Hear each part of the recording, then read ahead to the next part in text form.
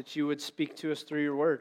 That honestly, God, it's going to be a tough subject, a subject that is not easy to talk about, but is also something that most of us will feel overwhelmed about at any time when we go through it. So God, I pray that your word, just as you said, would never return void, that it does not return void, and that our hearts are focused on you. It's in Jesus' name I pray.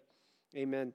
The day my wife and I got married, I'm going to pull this up. Today, I'm going to warn you today, we're beginning talking about, matter of fact, the sermon title today is Good Grief, Good God. Most of you know that my dad obviously recently passed away back in January, but a lot of this comes about just with where we're at as a church, or I even say as a church, as a society, being overwhelmed by things in our culture, being overwhelmed by the situations you may be in. Maybe it's emotions, maybe it's fear, maybe there's all kinds of things that come in. And what's funny is, as we were singing just this last song, the day my wife and I got married was the day my grandfather died. Now, it was expected, but at the same time, I remember thinking that my dad left the night before. He left Wyoming, left his father's bedside to come out to Indiana where we were getting married. And we had talked about postponing or delaying the wedding, but we were told not to. My grandma was like, no, continue on. We don't know the situation. Anyways, my grandfather died the morning. He died at like 2 a.m. We got married on Saturday, August 12th, 2000. So it's been 19 years this year. And at my grandfather's funeral, his statement was this. Before he'd passed away, they asked him, what would he say to anybody that he could talk to? What would he say? And he said, just follow Jesus. And so I think the words of that last song, I will follow you, is the most important thing you can remember as you face this. If you've ever watched Charlie Brown or grew up watching the Charlie Brown show, you'll always remember from that, whether it's the comic strip or even the cartoon, that Charlie Brown, whenever he was stuck or frustrated, would say two words. Good grief. And I think that's one of those things that you begin to, sometimes I say that if I'm like, oh, good grief, what the heck's your problem? But those are the two words that I think oftentimes don't go hand in hand, because when we say grief and we say good, we think completely opposite, don't we? The reality is when we go through tough times and circumstances of grief, we think negative, we think bad, we think hard, we think difficult. And while it is all that, I believe that there's a way to go through the grief process when you're dealing with something that can be good while you're going through it, and also realizing that in the good grief scenario, I also see that God is good through it. And so we're going to dig in today to Scripture, because I believe wholeheartedly that grief comes in many ways. You may not have experienced, like I didn't really experience, any close deaths. Obviously, my grandfather died, but there's kind of this expectation when your grandfather dies that, well, they're older. So but I had never really experienced a lot of death around me. I never had. And so death can be a scenario, but grief comes in many ways. As a matter of fact, I want you to think about this. Sometimes grief comes as a result of devastating events. 9/11, a tornado in Joplin a couple years ago. The tornadoes that hit around you, a fire, if a fire was to break out in your house. The flooding that's currently going on in Nebraska. Of all places, Nebraska. I'm like, oh my gosh, that place is flat. Like the whole state's got to be flooded by now because there's no elevation. Those are devastating events. But grief can also come about with a loss of a job, relocating, conflict in marriage. Maybe it's separation. Grief can come apart as a child graduating high school, or a child moving on to a new stage in life, a child going in the military. Matter of fact, the day, my mom will tell you this wholeheartedly, I remember one of the worst nights ever. My parents took me down to Denver, Colorado, dropped me off at the Super 8 that's right outside Mile High Stadium, and left me there because the next day I was going into the Navy. And they had all that set up, and it was like dropped off, and I'll never forget the waterworks out in the parking lot. Mom's crying, I'm crying. I'm like, what am I doing with my life? I'm 18 years old, and I've just signed it away for the next 4 years. At the time, thinking 4 years is forever. And now realizing, for those of you who don't realize, that this week, on March 15th, 6 years ago, Sarah and I moved here. Time doesn't take long. Grief also comes along with leadership changes at work, changes in structure at the church, or changes in a class. Other times it may be infertility, miscarriage, stillbirth, abortion. All of those things carry grief with it. Every part of life, in some way, shape, or form, has a grief process. As a matter of fact, nothing is more shocking, nothing is more emotional, nothing is more final than the death of a loved one. We had 2 years to prepare for my dad's death. When they said, hey, he's got stage 4 bone cancer, I remember hanging up the phone, and I looked right at Sarah, and I lost it. It was over. I was done. I was like, what the heck? You know, my dad's supposed to live forever. He's a giant in my eyes. And through that process, we began to grieve. Sorry, you're going to have to excuse me. I honestly didn't even want to prepare the sermon. It's something I knew we need to deal with. It's something I need to deal with. But it's one of the most hard things you can deal about. But there are so many thoughts. There are so many feelings and emotions that come with it. See, your head is full of the exciting times. The memories, the joys, even the difficult times where I would love to explain now how my dad would discipline me, which at the time I didn't like very much. But now I look back going, man, if he could just discipline me one more time. Your heart is broken. You're not ready to say goodbye or deal with the grief. God has made us all unique. God has made us all different. Our temperament, our histories, our backgrounds, what may be insignificant for you in a loss may not be so significant for others. I always think about animals. I'm not one who really gets super emotional about animals. All right? I love my animals. I've loved my pets, but I don't get emotional over them. I don't let them control me. But the other day I was looking at Sarah and our cat, Paisley, we've had since right before Ethan was born or right after? Right after. And I looked at her and I looked at the kids and I went, oh, wow, she's old. And I looked at Sarah and I went, that's not going to be good when she dies. Because, 11 years old, almost 12, she's coming to the end of her life, at least with every cat we've ever had in our household. And I'm thinking, this is not going to be good. But we all need time. We all need an opportunity to grieve. We have to remember that not everyone grieves the same. And so here's what I want you to think about as we unpack this. Grief hardly ever qualifies as something good, but grieving is good. Grief, if we were to say it, we would never put good and grief together, but the reality is that grief will strengthen us in the process that God wants to take us on. And so if you remember anything, I want you to remember this, all right? In life, we will experience sorrows, but we can grieve and grow through them because God is good. Matter of fact, I want that to register in your mind because a lot of times what we feel like is that when we face grief is that we have to go through grief on our own. That we have to pick up our bootstraps, just suck it up and not allow the emotions to come out. And what I realized is, and I know you've probably seen a little bit more, I've gotten more emotional as an older person than I ever was as a kid. I can guarantee you that. Like if you cried as a kid, it was like, oh my gosh, you big wuss.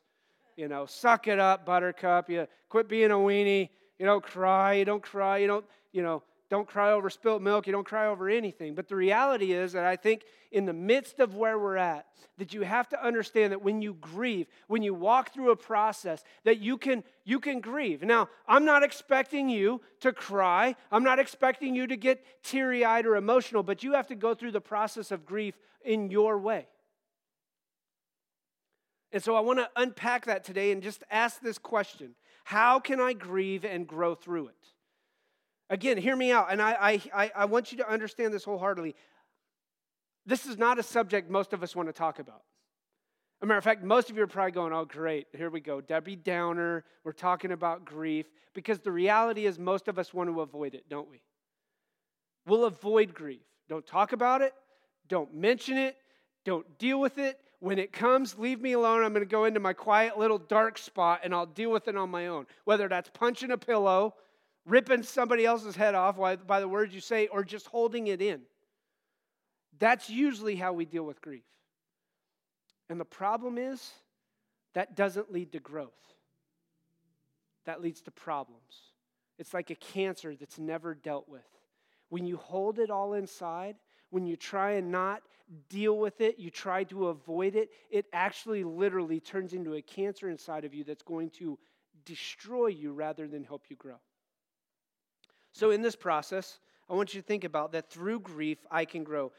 Today's verse, Psalm 34, verse 18, nothing elaborate, nothing super great, other than the fact that I think it's the standard truth. It's nothing deep, but listen to what he says. Psalm 34, verse 18, the Lord is close to the what?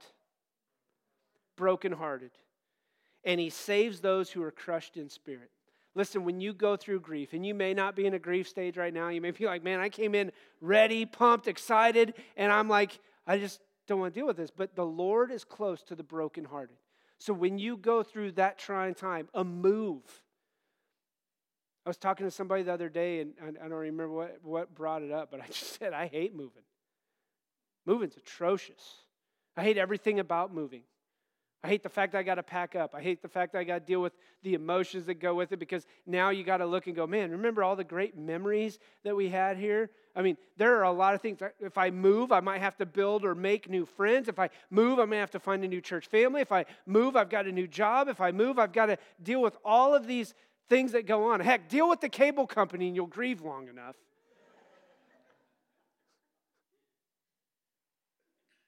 All of those things come into play, but what happens is we have to understand that the Lord is close to the brokenhearted and he saves those who are crushed in spirit. So when you grieve, when you are brokenhearted, I want you to understand this, that there is no other time that God is any closer. Trust me, he's always close. But when you are grieving and when you are brokenhearted, he is right there. Why? Because God's word says it. He is close to the brokenhearted. In the midst of what you're going on, he wants to save you when you're crushed in spirit. Remember last week I said that the emotions are the playground of Satan. And trust me, whether you are a believer or not, Satan will always try and misuse your emotions to get you to do what he wants you to do and to doubt God than to get you to do what God wants you to do and to trust him. Satan will always try and use your emotions against you to get you to move in the bad direction, the wrong way. As a matter of fact, this is why when the grieving process comes up, most people say, if that's the way it's going to be, fine. You can have your church. You can have your God. I am done with you. I'm not going to deal with you. If God loved me, he wouldn't have allowed this to happen. You know what I'm saying, right? But the reality is this. We all know that grief comes. We all know that no matter what happens, we're all going to grieve in some way, shape, or form at some point in time. As a matter of fact, it may be a loss of a loved one. And God wants to use those times to strengthen me, encourage me. So how can I grieve and grow through it? Number one is this. I have to mourn at the feet of Jesus. We're going to be somewhat topical on this aspect, but I have to mourn at the feet of Jesus. If you were to read Matthew chapter 5, starting in verse 4, it says this, blessed are those who mourn, for they will be comforted. Mourning is a natural process when we go through. When I go deal with grief, if I deal with whether it's a loss of a loved one or I'm dealing with something that may be a loss of a job or relocation, it's okay to mourn. In other words, it's okay to be sad over what goes on. Matthew chapter 4 is very clear on that. As a matter of fact, he says this though, comfort is promised to those who mourn. So in the midst of mourning, you're going to be dealt or be given comfort. Grieving in reality is an uncomfortable situation. Matter of fact, there'll be things where you may respond in a certain way and everybody else looks at you like, hey, what's your problem? Like, I didn't even do anything and you just broke out into tears. The reality is it's not them. It's you. You're going through a grieving process. And in that process, it's okay to mourn. Why? Because when you are mourning, you are going to be comforted. See, Jesus knew that we would go through tough times. He knew our hearts would be broken over things we experience in lives. I was telling I think it was my mom or somebody else the other day, that to realize what's going on in culture, you have to begin to realize the weight of the world that kids are bearing nowadays. And before you say, well, hold on, I had it a lot tougher, I want you to understand that as a result of what is going on in the culture, what is going on in community, that kids are actually bearing the weight and burden emotionally sooner than you and I ever did. As a matter of fact, when I was a youth pastor, the statistics came out that said that the average 17-year-old would experience the equivalent of 7 divorces emotionally because of the weight and what we put the pressure on with dating and sex in a relationship with teenagers. 7 divorces. Those of you who maybe have been from a divorced family would understand that the emotions of one divorce are overwhelming. And a teenager is not willing or able to comprehend everything that goes on as well as an adult does at times. That was as a youth pastor 7, 8, 9 years ago, whenever that statistic came out. I read a statistic just today that 76% of teenagers deal with more grief and more loss now than most adults did ever in their life, even up to 10 years ago. You can sit there and go, well, they just need to suck it up, quit carrying their emotions on their sleeve and things like that. But the reality is that Satan works in our emotions. Satan works in that way. But when we mourn at the feet of Jesus, listen to what he says. Blessed are those who mourn, for you will be comforted. You receive comfort when you mourn at the feet of Jesus. How does that take place? Here's how it takes place. When you are in a mourning and grieving process, you run to Jesus. You run to his word. You run to his church. See, here's the reality most of the time in what happens in a person's life. When the going gets tough, the first thing that goes is quiet time, devotional time. The second thing that goes is church. I'm done. I don't have time. I don't have the time. I don't have the emotional wherewithal to go and deal with these people, so I'm done. That's the exact opposite of what should happen. When you're grieving, you should be running to the church. You run to Jesus and you run to the church. Why? Because the whole point of the church, and hear me out, I hope you hear this out clearly. The whole point of the church is to be with each other, to strengthen each other, to encourage each other, to hold each other up. When one person's down and another person's up, guess what they can do? I can pick you up and help you out. I'm going to help you walk through the situation and scenario. If you try and go through it by yourself, you'll always be defeated because that's exactly what Satan wants to do. To single you out, to try and get you to do it on your own, and then you'll give up. I mourn at the feet of Jesus. Listen, mourning was something that we have to begin to understand Jesus did from the get-go. In Isaiah chapter 53, which is the suffering servant passage, one of the suffering servant passages, in Isaiah 53, starting in verse 3, and I'm just going to read verse 3, it says that Jesus was despised and rejected by men, a man of sorrows, and he was familiar with suffering. Jesus knew what it meant to suffer. Remember, Jesus was tempted in every way, but there was no sin in him. He was dealt with the same struggles that we deal with, and yet it says that so when we mourn, we will be comforted by Jesus. Why? Because he was dealt the same suffering that we deal with. So number 1, mourn at the feet of Jesus. Number 2, release your grief. Listen, especially men, you have to learn to let it out. Okay? I don't know what that looks like. I'm not going to tell you, you got to cry. It may not be you. But you have to let your grief out. You have to deal with it, maybe talk with it. Maybe it's just as simple as talking. But holding it in is nothing more than bad. Matter of fact, there's this old term in the Bible. Matter of fact, we got a book of the Bible from it called Lamentations. But when I release my grief, when I lament over it, it's this idea that it's a passionate expression of grief or sorrow. If you were to read the book of Lamentations, what you get is a lamenting over the sorrow of the sinfulness of Israel. And so when we look at that passage, we can say, look, I need to lament over the sorrow or be sorrowful over my sin. But I also want you to think about this, that I need to lament or be sorrowful, a passionate expression of sorrow over the grief that I deal with in my life. It's okay. It's biblical. Cut loose. Quit trying to hold on to it thinking I'm just going to be tough. Lamenting is a good thing.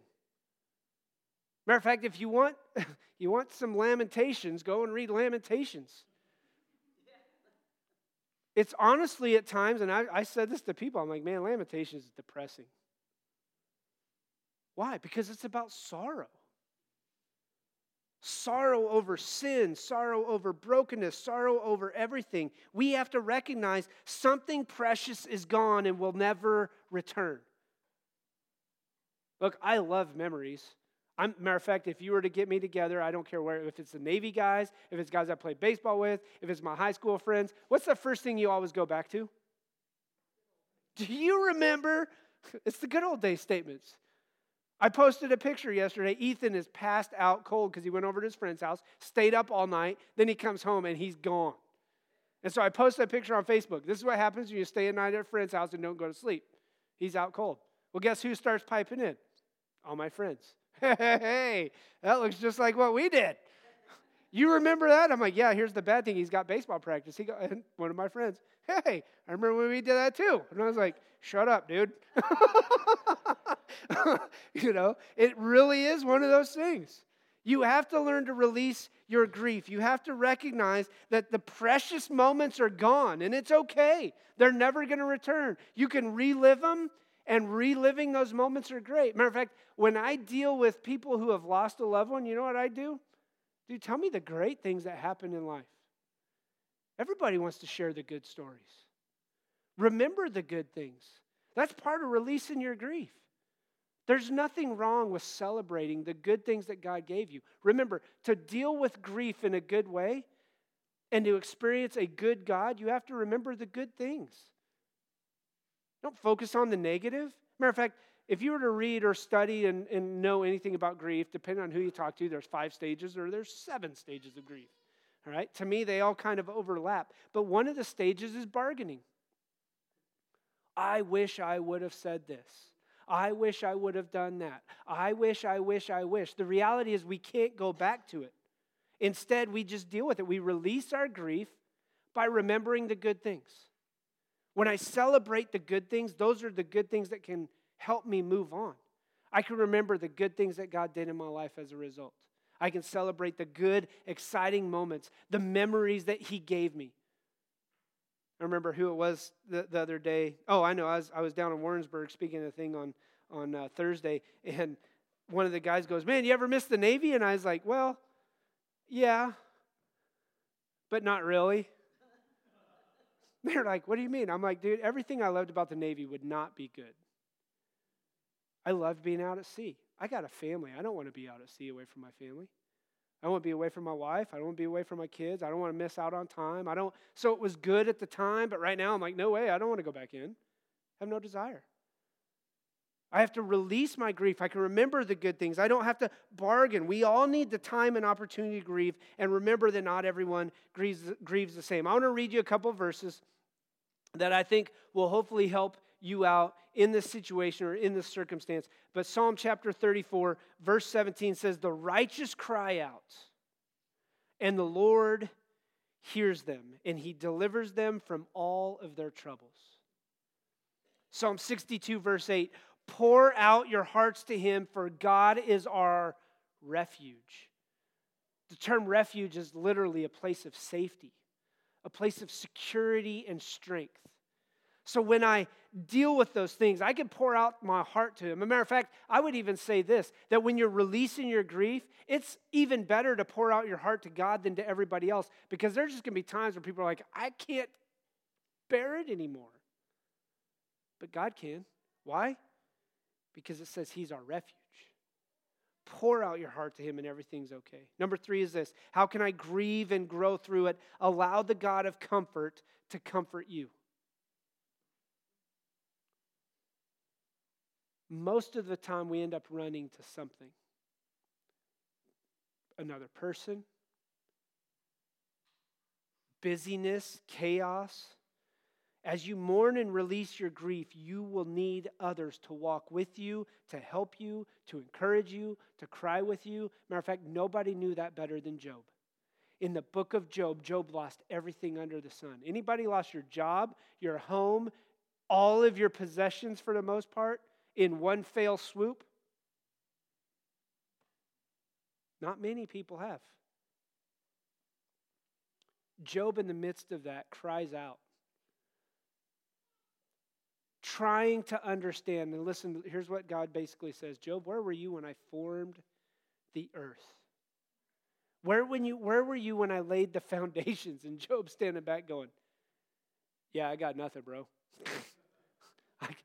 I have no clue where I was.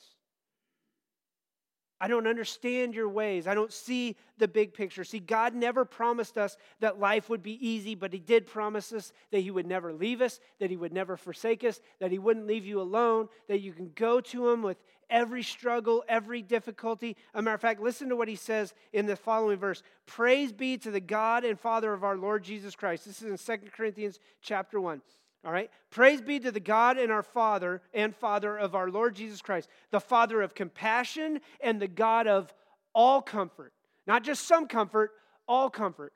Praise be to Him, the God of all comfort, who comforts us in all our troubles so that we can comfort those in any trouble with the comfort we ourselves receive from God. Here's the big picture, that when you grieve, when you go through the struggles, God is your comfort, but God will allow you to go through those things in order for you to be able to comfort somebody else. It's never easy. It never has been. But that's why a person who has been an addict can provide comfort and encouragement to another person who's been an addict because they've been through it. That's why a person who's lost a loved one, a husband, a wife, a father, a mother, can always encourage somebody else. Matter of fact, one of the greatest lessons I learned, I honestly believe this as a pastor, one of the greatest things I learned was that I was not caring enough when I pastored before. Even when I thought I was being caring, when I thought I was being supportive, when I thought I was encouraging, I realized that when my dad passed away, I did a terrible job. Why? Because it became real to me. It was something that had new meaning, a new definition.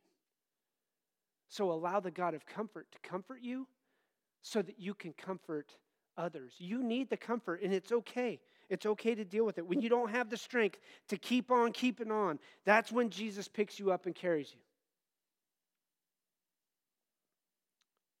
So what I could easily say is this, is that when you want God to comfort you, you have to run to God.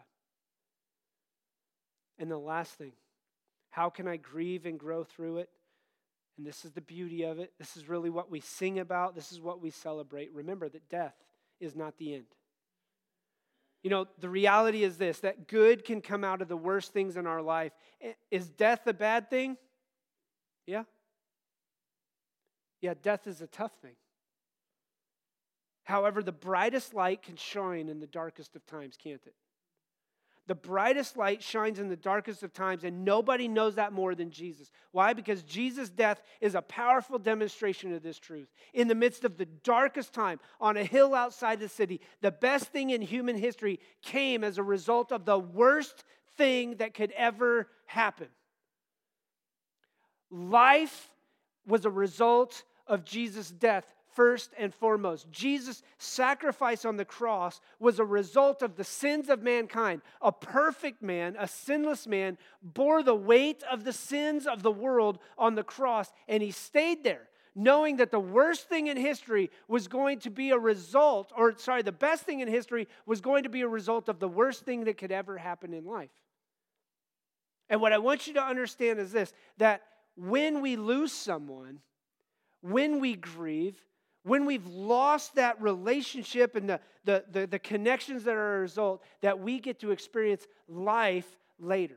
Matter of fact, if you remember the verses we read earlier in 1 Thessalonians chapter 4, I would encourage you to focus on those things. But there is a promise that takes place in the midst of the death of somebody we know who is already a believer. See, God defeated both sin and death in the moment that Jesus died on the cross. Because if you remember this, that death is a result of sin. For the wages of sin is... Now, here's the big picture that we have to begin to understand. And I can't stand when I hear people say this. Matter of fact, it makes me livid. I will come unglued. Well, that person must have sinned, so that's why they died. Listen to me.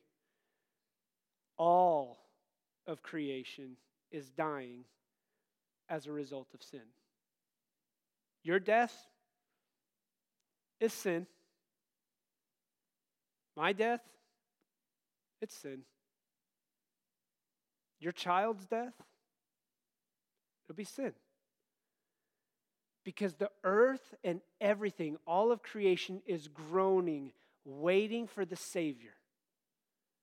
So those verses we read in 1 Thessalonians chapter 4, when it talks about how the dead in Christ will rise first and those who aren't dead will be raised up. And we're going to talk about that. Matter of fact, I've been looking at what we're going to do on Easter. We're probably going to be in 1 Corinthians 15 for most of the Easter season. But I want you to think about what takes place. Remember that death is not the end. That death is just the beginning. As a matter of fact, if you want to memorize this or if you want to flip over there, I want to read 1 Corinthians chapter 15, starting at verse 25. And it says this, "For he must reign until he has put all his enemies under his feet." This is Jesus. Jesus' reign is right now. And when Jesus' enemies are all put under his feet, verse 26, the last enemy to be destroyed is death. Jesus' reign is now. Here, it's what's going on. Jesus is reigning, he's ruling, he's sitting supreme, he's at the right hand of the Father. Everything is under him, everything is by him and through him. But listen to me, when Jesus comes back, everything now will be at the feet of or under God the Father. And so you can read 1 Corinthians chapter 15, but then that's why we jump to this. 1 Corinthians chapter 15, starting in verse 54. When the perishable has been clothed with the imperishable, in other words, those things that die have now been clothed with those things that can't die. In other words, once we are resurrected, if I am dead, then those who are dead in Christ will rise up and they will be caught up to the air. Those who are alive will now, those who are perishable that aren't dead yet but are going to be clothed with the imperishable. Everybody's going to meet up when Jesus comes back. And listen to what he says. When that happens, then the saying that is written will come true. Death has been swallowed up in victory. Where, O death, is your victory? Where, O death, is your sting? The sting of death is sin, and the power of sin is the law. But thanks be to God, he gives us the victory through our Lord Jesus Christ.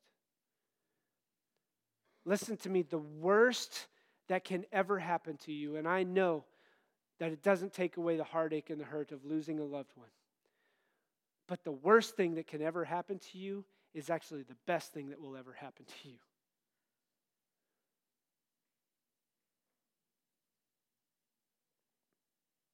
That is the only comfort I can provide.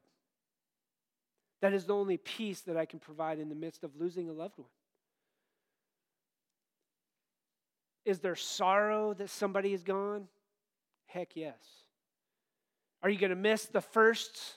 Or are you going to suffer over the first? You're going to miss the last times. You're going to remember the last things. Yep.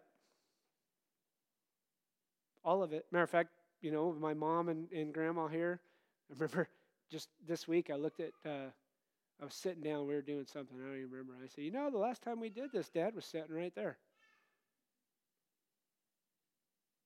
But listen, death is not the end. Matter of fact, and I may have said this before, I remember we're sitting in the hospital room. My dad's laying there.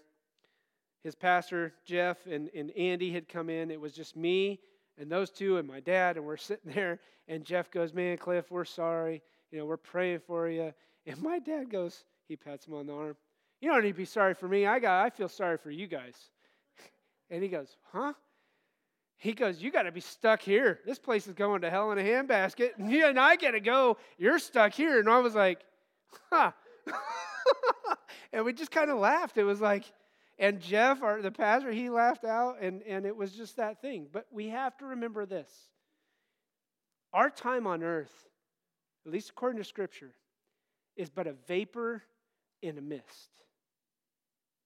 Matter of fact, if all of eternity ran from here to the back of the wall, your time on life wouldn't even be visible.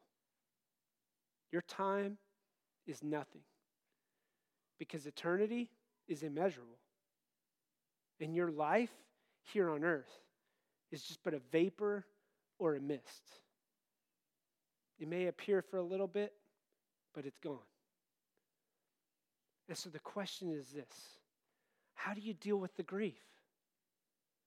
And I believe wholeheartedly this, that because God is good, that God wants to walk you through a good grief process so that as you go through that grief process, you will be comforted, you will be encouraged and loved, you will be supported so that you can walk through it with somebody else. Let's pray.